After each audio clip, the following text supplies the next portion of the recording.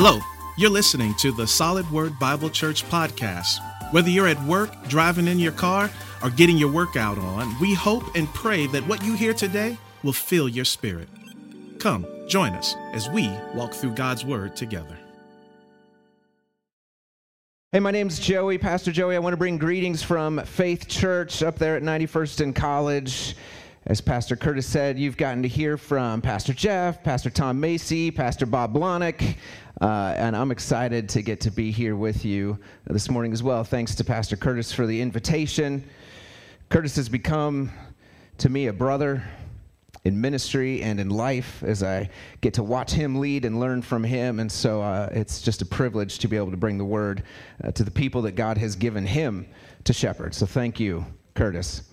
I also want to bring apologies from my wife. She could not join me this morning. She was on the schedule already for our worship team at Faith, so she did her best to make sure that I was decently dressed before I left the house this morning and said, "Sorry, honey, that's all I got for you." And she also told me she gets to hear me preach often enough. So, well, we're going to start us out here by reading from the scriptures. We're going to be in Matthew chapter 5 this morning, verses 2 through 12. You're familiar with these verses if you've read any of Matthew. This is the Beatitudes. I'd like to read them through for us. So if you would, please stand for the reading of God's word. This is Matthew chapter 5, verses 2 through 12. I'm reading from the English Standard Version. And Jesus opened his mouth and taught them, saying, "Blessed are the poor in spirit, for theirs is the kingdom of heaven. Blessed are those who mourn, for they shall be comforted. Blessed are the meek, for they shall inherit the earth. Blessed are those who hunger and thirst for righteousness, for they shall be satisfied. Blessed are the merciful, for they shall receive mercy. Blessed are the pure in heart, for they shall see God. And blessed are the peacemakers, for they shall be called sons and daughters of God. Blessed are those who are persecuted for righteousness' sake, for theirs is the kingdom of heaven. And blessed are you when others revile you and persecute you and utter all kinds of evil against you falsely on my account. Rejoice and be glad, for your reward is great in heaven, for so they persecuted the prophets who were before you." This is the word of the Lord. And thanks be to God. You may be seated. You may not be able to tell by looking at me because of a relatively short period of indolence over the new year, but one of my favorite pastimes is running. Just getting out and getting on my feet for a half an hour at a time. You know, it's good physical activity, and I enjoy the meditative aspects of it. Just, going and letting your mind wander. But it's not all recreation. I also like getting faster. So I've set some goals for myself over the last couple of years. I'm kind of in that weird state where non-runners think I'm crazy because of how much I run, and real runners think I'm lazy because I don't run enough. I'm like stuck right there where it's like, well, I got a little bit of time, but I want to get a little bit faster, a little bit sleeker, a little bit slimmer, a little bit stronger, and the best way to get better at a physical activity is by reading books about it. At least that's what I learned in seminary. Do your research. So I found a book called Run Like a Pro, Even If You're Slow.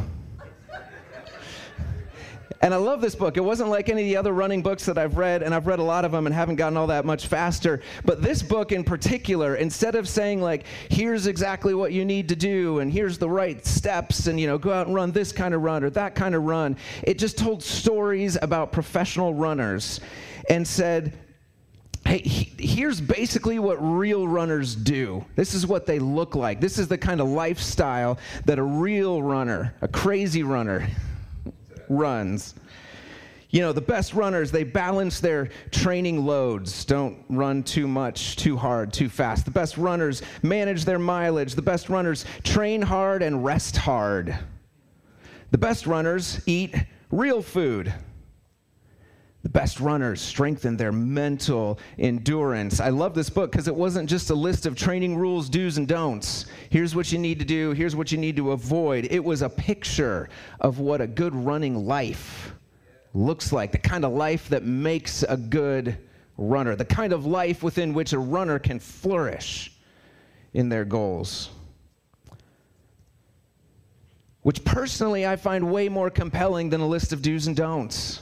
I don't know if you're with me on this, but I've tried. I've got one daughter, she's 12 years old, and I've tried telling her, don't do this, do that, and she responds a whole lot better to me and my wife sort of living what we want her to look like than just telling her what to avoid. You know what I'm talking about. Don't tell me what to do. Show me a beautiful picture of somebody else doing what I want in life. And then I'm going to ask them, how'd you get there? It's the way Jesus works, too, in this great sermon we call the Sermon on the Mount. You know, the way Matthew puts together his whole story of Jesus' life and ministry. He gives us a couple of chapters of introduction to who this guy Jesus is, the preaching of the kingdom, and then he shows Jesus preaching the kingdom. The Sermon on the Mount, Matthew 5, 6, 7, works the same way. Now, if we were going to take the time to walk all the way through the Sermon on the Mount together, it would only take us about 6 months, give or take. Now, I know because that's what we did last year at Faith, is we walked through the whole Sermon on the Mount. It took us a good long time, but man, it was a rich study. Today, I want to share with you just a little bit of what we were studying last year, because this has changed fundamentally the way I read the Sermon on the Mount and understand the kind of life that God is calling us to. So we're going to look at the beginning of the sermon, the introduction to the sermon, the Beatitudes. The Beatitudes are not, like that running book, they are not a list of rules, a list of do's and don'ts for the Christian life. They're not a list of requirements for how to get into heaven, or a plan, a little sort of life hack for how to get God to bless you. Maybe if I was just a little bit more meek, God would bless me. That's not the way the Beatitudes work. Instead, they are a beautiful picture of what a truly flourishing human life looks like. Except it may not, at first glance, seem like all that attractive of a picture. Mourning and suffering and persecution. And yet, it's the picture of a life we see lived out in Jesus. So let's jump into these Beatitudes, Matthew chapter 5, verses 2 through 12. This is what Jesus says a good life looks like. A life lived in relationship with God and eagerly anticipating God's kingdom of heaven coming back to earth. Now, before we dig into each of these Beatitudes, we're going to take a little bit of time, of course, to go through them, each of these sayings, but we got to make sure that we are clear on what is meant by that very first word you saw in every single one of these Beatitudes, that word blessed. Right, blessed. I know it sounds like a straightforward word, but it's actually a little bit more complicated than you might guess. The complication is that Hebrew and Greek, these languages within which Scripture was written, these languages both have two different words that are translated into English using only one word, blessed. Now, here's the difference. One of the words, Hebrew has a word for this, Greek has a word for this. This is a word that has to do with divine speech. God's words that does something. This word shows up in passages you're familiar with, like God saying to Abraham, I will bless you. I will bless you and make your name great. I will bless those who bless you, and I will curse those who curse you. This kind of blessing, the opposite of it is a curse. Now, this kind of blessing also shows up in the New Testament in passages like Ephesians. The God and Father of our Lord Jesus Christ has blessed us with every spiritual blessing in the heavenly places. That's the sense of blessing that talks about God's divine speech that does something good in your life. A curse, on the other hand, is God's divine speech that does something maybe not so good in your life. But this kind of blessing is God speaking into your life, making something good happen, does something to you. God speaks a blessing. You with me? All right, there's a second word translated into English as blessed. It shows up in passages like the very first Psalm. Blessed is the man who walks not in the counsel of the wicked. And in the New Testament, in passages like Jesus saying to Thomas, have you believed because you've seen me? Well, blessed are those who have not seen and yet have believed. That word's a little different. The first one is used for divine speech that does something good. The second word is used for human speech that describes something good. The first is God's words doing something in your life. The second is your words describing something in your life. There's a difference between these two words for blessing. The second one is the word you use when you're trying to describe the type of circumstances or the life situation that a person is in that is good and favorable and conducive to their growth as a person, as a human being in relationship with God. Do you see the difference? Did you hear the difference? Even when I was saying it, God has blessed me, blessed are you. We got it just a little bit left in English there to help us hear the difference. But let me try to illustrate it. Do we have any gardeners in the room? Well, this illustration is going to fall flat. Okay, all right. One person's with me. I have a garden that I have not yet produced anything edible out of, but after 3 years of trying, I'm not giving up yet. I'm still reading books about it. Imagine you're a plant, okay? You're this beautiful little tomato plant. I don't know if it helps you draw one in your the margin of your Bible or in your notes or whatever. You're a tomato plant, you're a beanstalk, you're whatever you are. Now, imagine the gardener comes along and sees you planted there, you beautiful little budding tomato plant. And the gardener says that there are bugs all over my plants. Now the gardener then, she blesses you. She blesses you by spraying you down with insecticidal soap and plucking off the larger bugs, throwing them away. Maybe covers you with some tomato netting. Right? This is the acts of the gardener to bless you.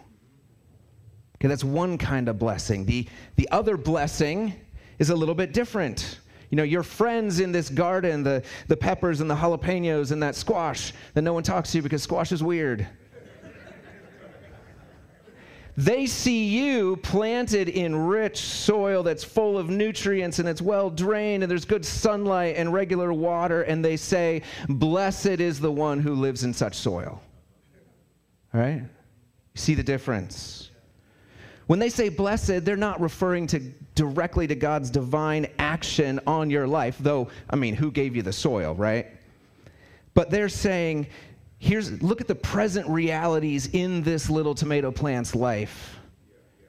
They're describing the state of the world in which you are planted, good soil in which you can grow.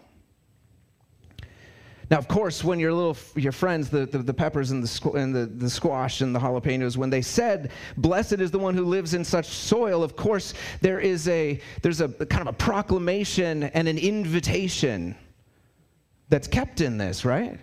You don't just say this in order to say it out loud. You say this because you're saying to the other people around you, would that we could have that soil.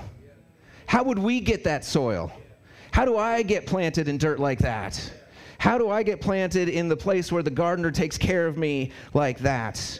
Saying, blessed is the one who lives in such soil is another way of saying, hey, if you really want to flourish, if you want to grow, look for soil like that. Yeah.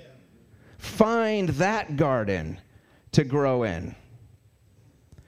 The good life for a tomato plant is life lived in that kind of soil.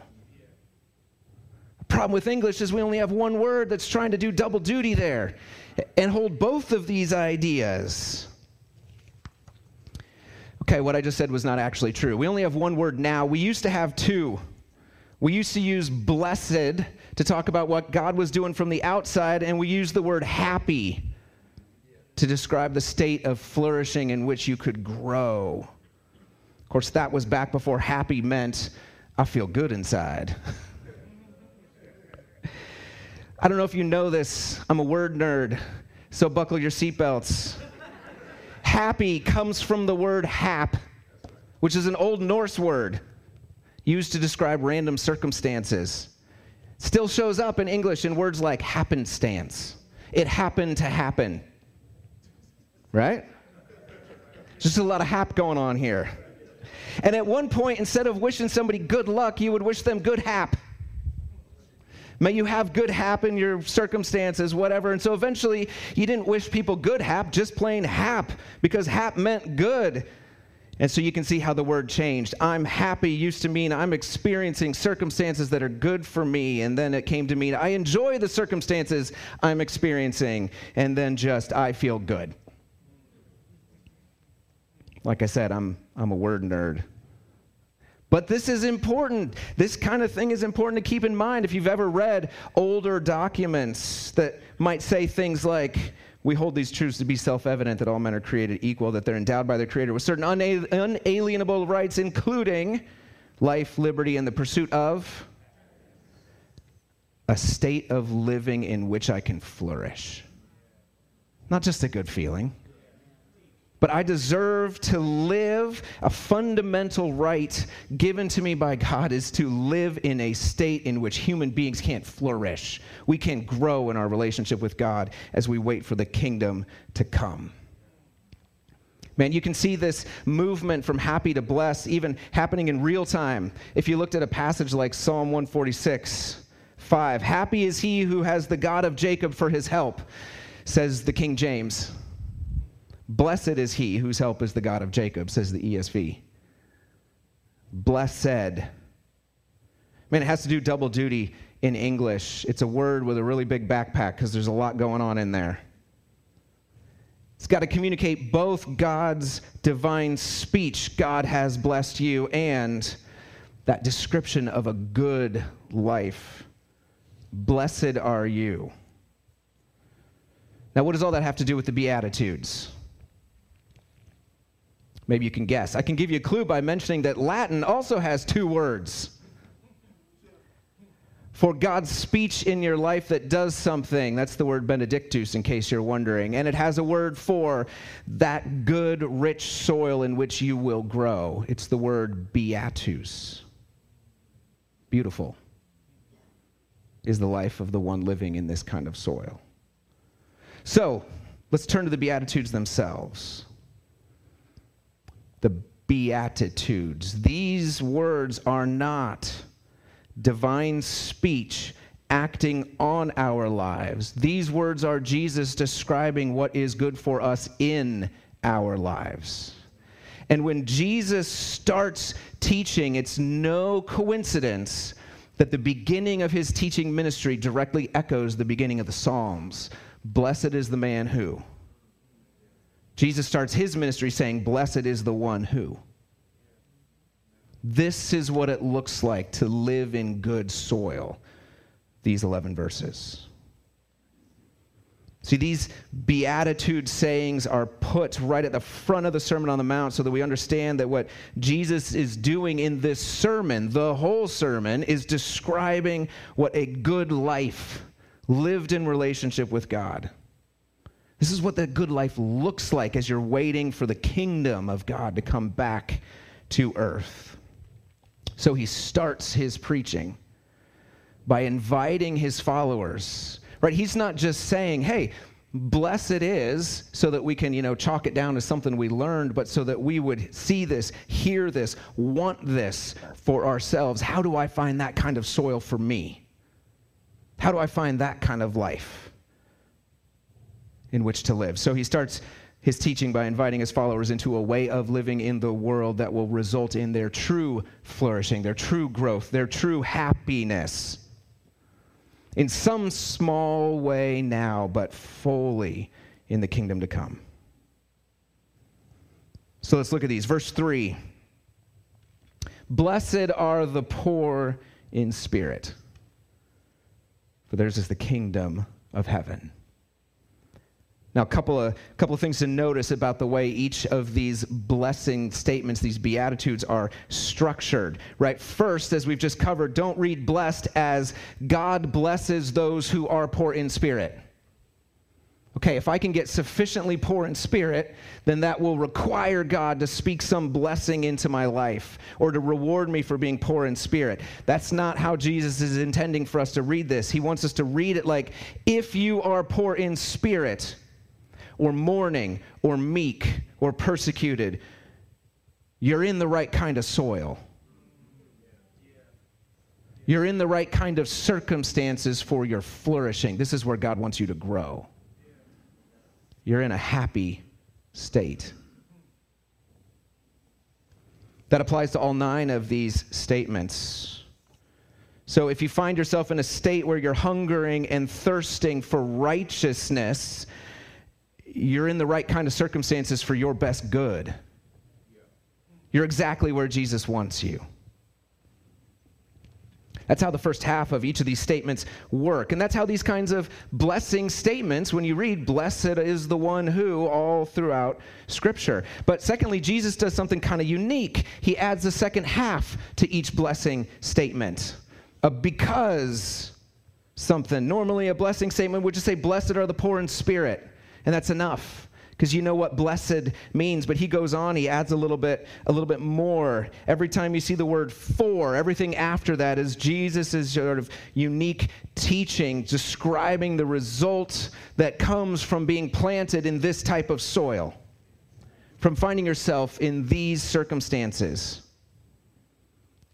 If you are in a place of mourning, you're in the right kind of circumstances for your best growing, because you will be fully comforted in the kingdom to come, and you can begin experiencing a measure of that comfort now. See, the second half of these statements, they don't describe some sort of blessing that you get from God because you're doing what's in the first half. The second half describes the intrinsic results, the baked-in, built-in benefit of living out the first half. You live in that kind of soil, you're going to get this kind of growth.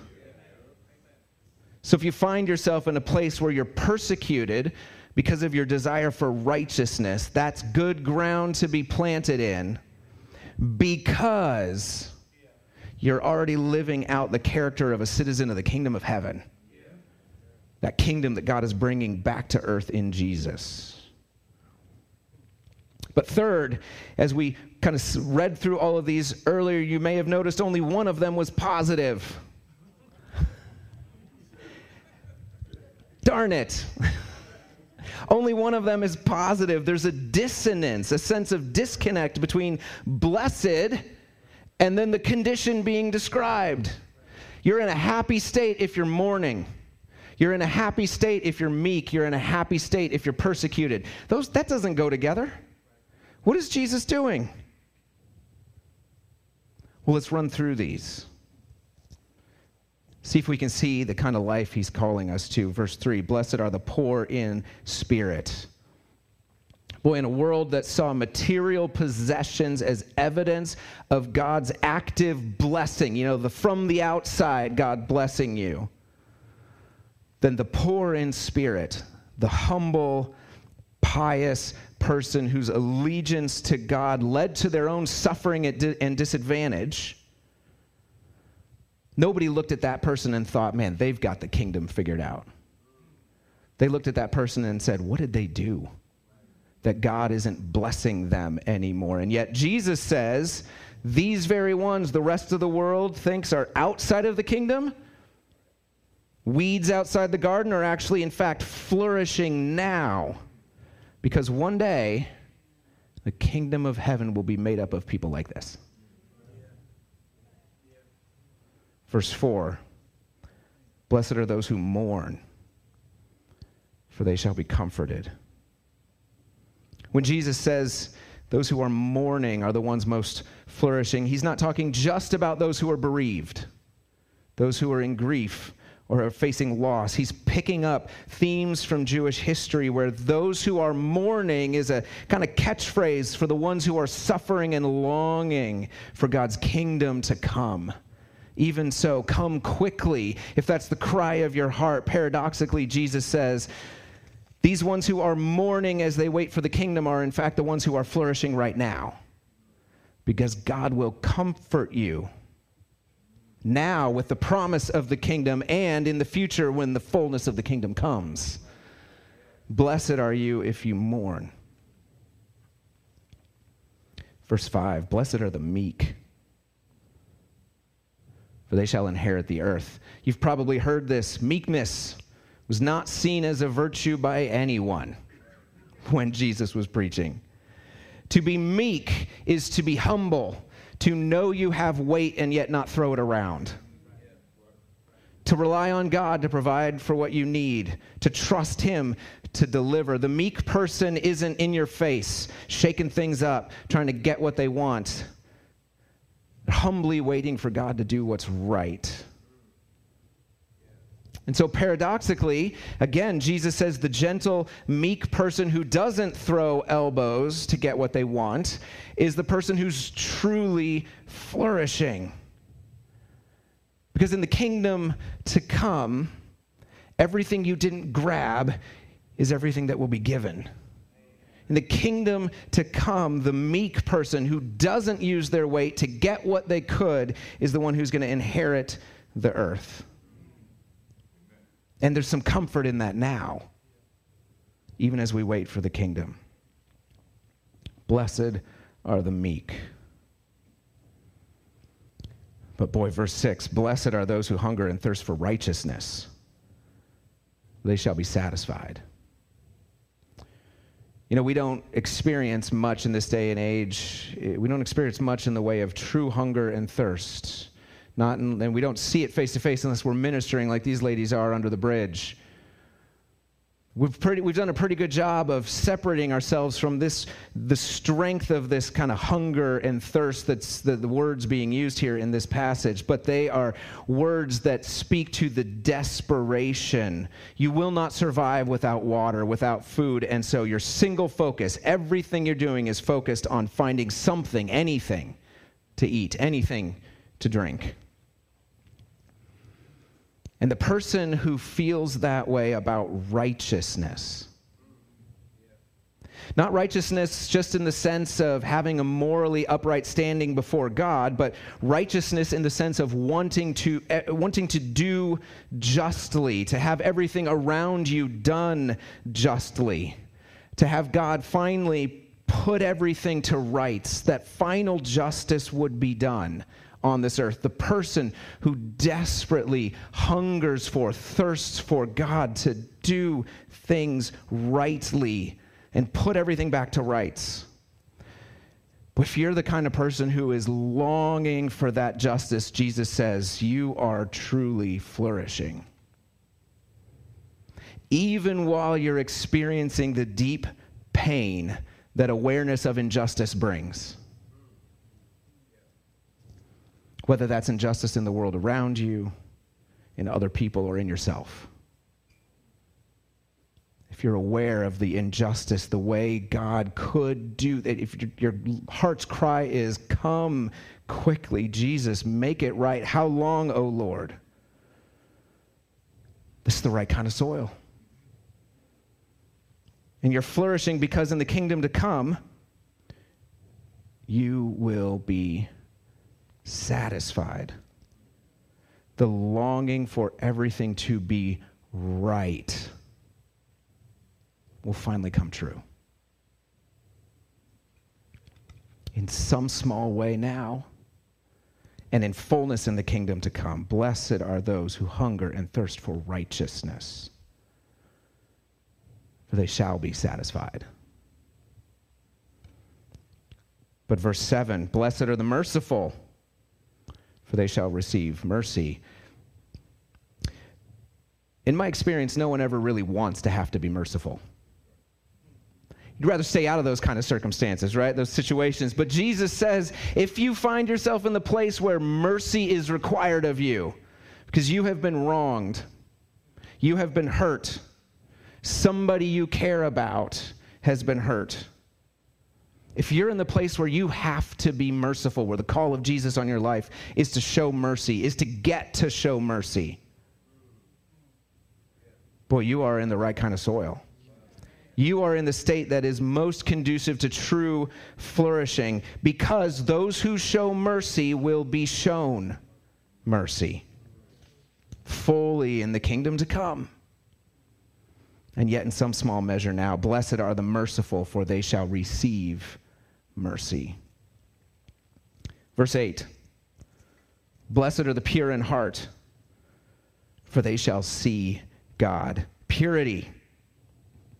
Not purity the way we usually talk about it today is moral purity or sexual purity. This is about the person who is singularly focused. Their heart is fully focused on love for God. Purity in heart. This is the person with undivided loyalty.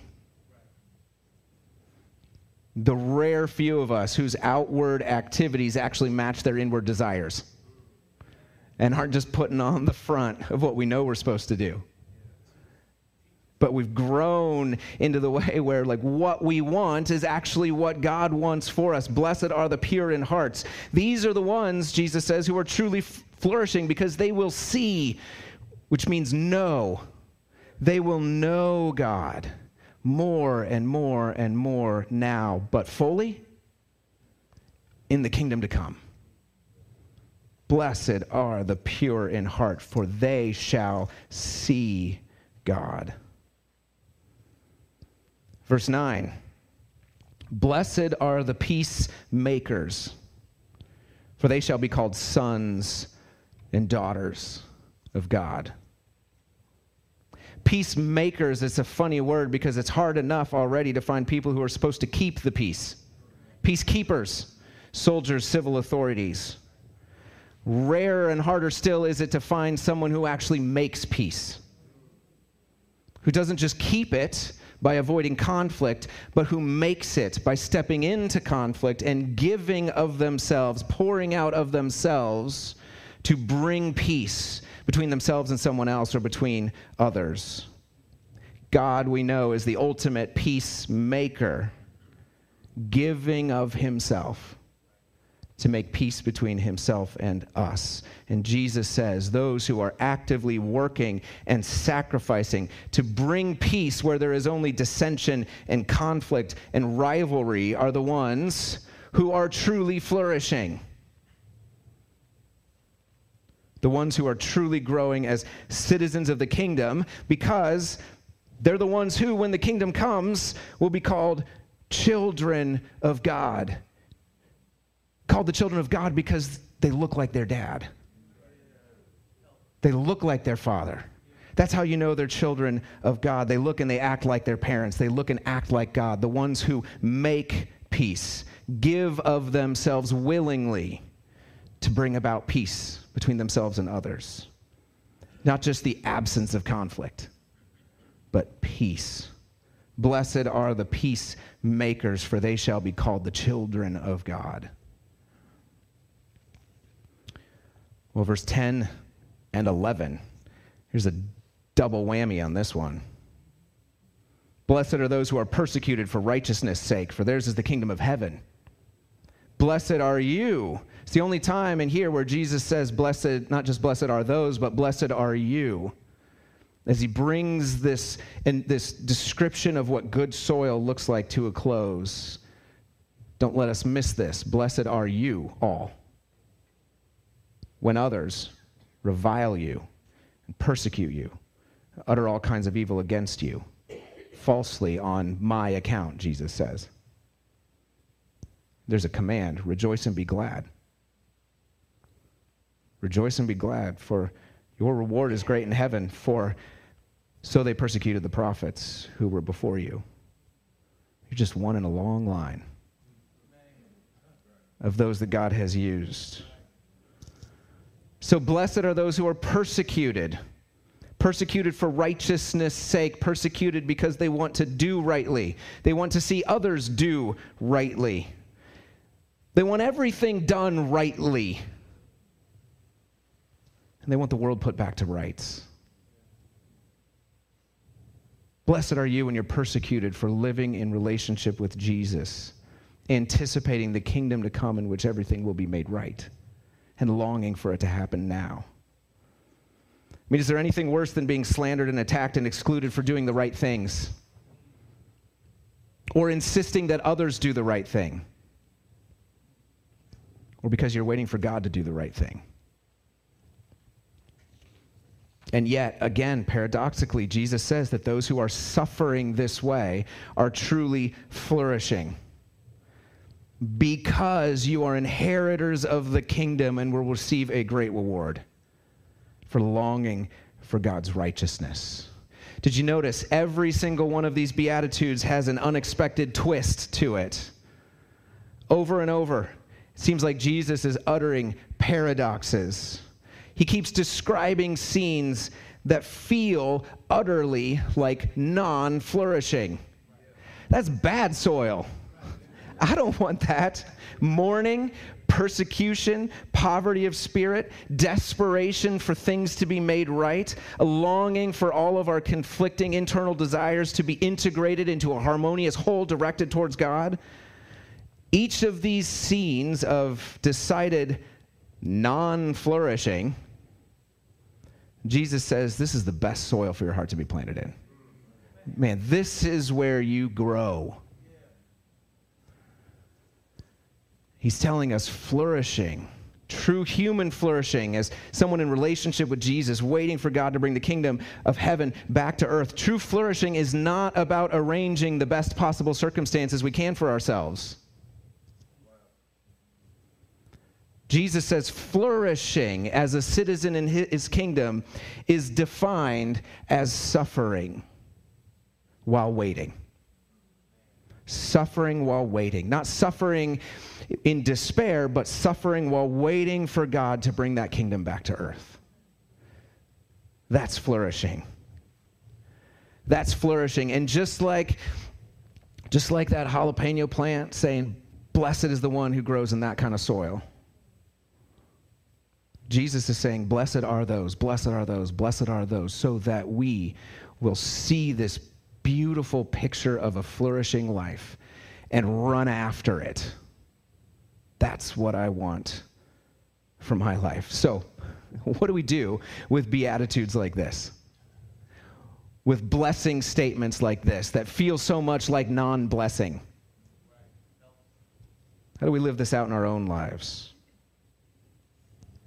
There's a couple of thoughts that come to mind, because whenever someone says, like Jesus is saying here, here's what true happiness looks like, there's a built-in invitation, right? There's a built-in invitation to find that life, to live towards that picture. So first, I think we have to acknowledge to ourselves that Jesus might have a better idea of what good soil looks like than we do. He knows what a truly good life looks like, what the real happy state is. And if we can't acknowledge this, it's impossible to understand anything else he says in the Sermon on the Mount. If we don't understand this, how are we ever going to take him seriously when he starts talking about stuff that's really difficult, like anxiety and sexuality and anger and retaliation? The rest of his words don't make any sense unless we see that this life is the beautiful life. This is the good soil. There's a pretty good chance that what we think we need for ourselves is not what Jesus thinks we need for ourselves. So how many of us right now are desperately hoping for a change in our circumstances? Might be in a dead-end job, a relationship that's going nowhere, a community that's anemic or full of conflict, or you just feel disconnected from life, from church, from people, from yourself. Is it possible Jesus has you right where he wants you? Is it possible, forgive my language, that all the crap you're going through is Jesus' fertilizer for your growth? Is it possible? I mean, we got to learn to embrace Jesus' definition of good soil, not our own ideas about what makes for good ground to grow in. And as we do, well, there's a second sort of application here. We're going to have to learn to embrace unanticipated flourishing. Unanticipated flourishing. None of us tend to go looking for situations where we can mourn, or where meekness will be required of us, or where we will be required to pour ourselves out to make peace, or where we will be persecuted or suffer. And yet when we find ourselves in those situations, Jesus has us there for a reason. There are opportunities for growth there. It's good soil, even if it doesn't feel like it. In the last couple of years, pastors, people serving in this kind of role have learned a lot about crisis management. Thanks, Curtis. And we've grown in our leadership abilities, most of us. It's been a season of unanticipated flourishing. They didn't cover this in seminary. Seasons of growth where you didn't think growth was possible. Sometimes I feel like telling God, why are you teaching me things I don't want to learn? And I am not asking to go through that kind of leadership crucible again. But I don't want to let go of the growth or insights or experience I've gained. An author I love says that the way a leader grows is it's kind of like blacksmithing. You're a piece of unformed steel that gets heated hotter than you ever want to be, and then you are slammed between the anvil and the hammer. And that's how you become what God wants you to be. I'd rather be the blacksmith. And I'm the dumb piece of metal in the middle. All right, Lord, keep beating until I'm the right shape. So we got to learn to embrace unanticipated flourishing instead of merely trying to get out of our difficult circumstances. God, take me off the anvil. It's hot in here. He says, no, you're not the right shape yet. Third, when we find ourselves in the kind of soil that Jesus describes here, instead of asking, God, what are you teaching me? Because you know what that means. That means make it clear so I can get out of this. Right? God, we don't ask God, what are you teaching me? We ask God, how are you growing me? This is where you want me planted. This is where I'm going to grow. This is where I'm going to learn to live into the kingdom that's coming instead of trying to build a kingdom right now. So how do you want me to grow? Most of the time, I don't think God's teaching us something. I think he's growing us into something. He's not trying to get us to fill a notebook with lessons, but to fill a life with flourishing, to grow and produce fruit. And what he's growing us into, well, we can't be it without the suffering we're experiencing. I know that because he's growing us into the character of his son, who embraced suffering on our behalf. Another author I love calls the Beatitudes a rich reservoir of black gold. He says it's divine gold of priceless worth, even if to us it appears to be only darkness. But when we stare into the darkness that is these Beatitudes, the suffering and the mourning and the humility and the desperation, it strikes us, I know, as antithetical to the good life, antithetical to the kind of life we want for ourselves. How many of you use this as a prayer guide for your children? Father, may they be humbled. May they mourn. May they be persecuted. May they be hungry, because that is how you will grow them. Doesn't come naturally, does it? Lord, save them from the Beatitudes, right? I know, I got a 12-year-old. I don't want this for her, and yet this is what God wants for me. He loves her more than I love her. He knows what she needs more than I know what she needs. He knows how she needs to flourish unanticipatedly, if that's a word, more than I do.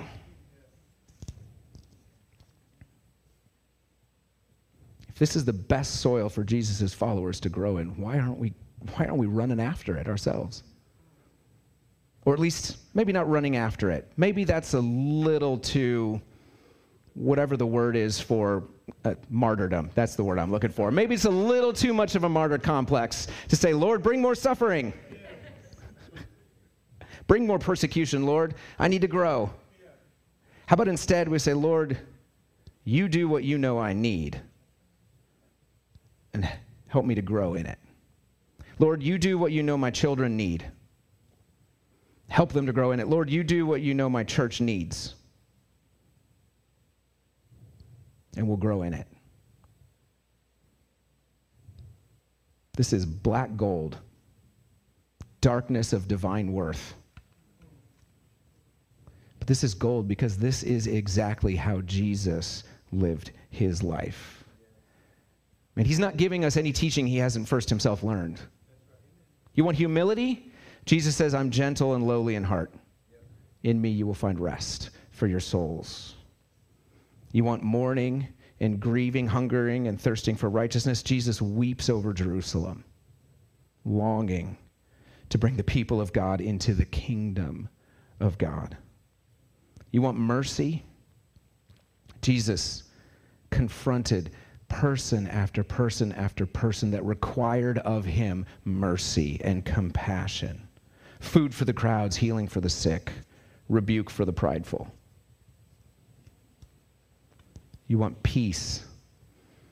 The resurrected Jesus says to his followers, do not be afraid, I will be with you always, even to the end of the age.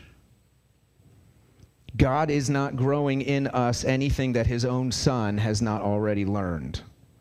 And God is not planting us in any ground he has not already walked. Because these Beatitudes, they show us what a beautiful life, a paradoxically, almost antithetically beautiful life looks like when it's lived in relationship with God, suffering for his sake, comforted by our hope in his promise that he will return in his kingdom and set everything right.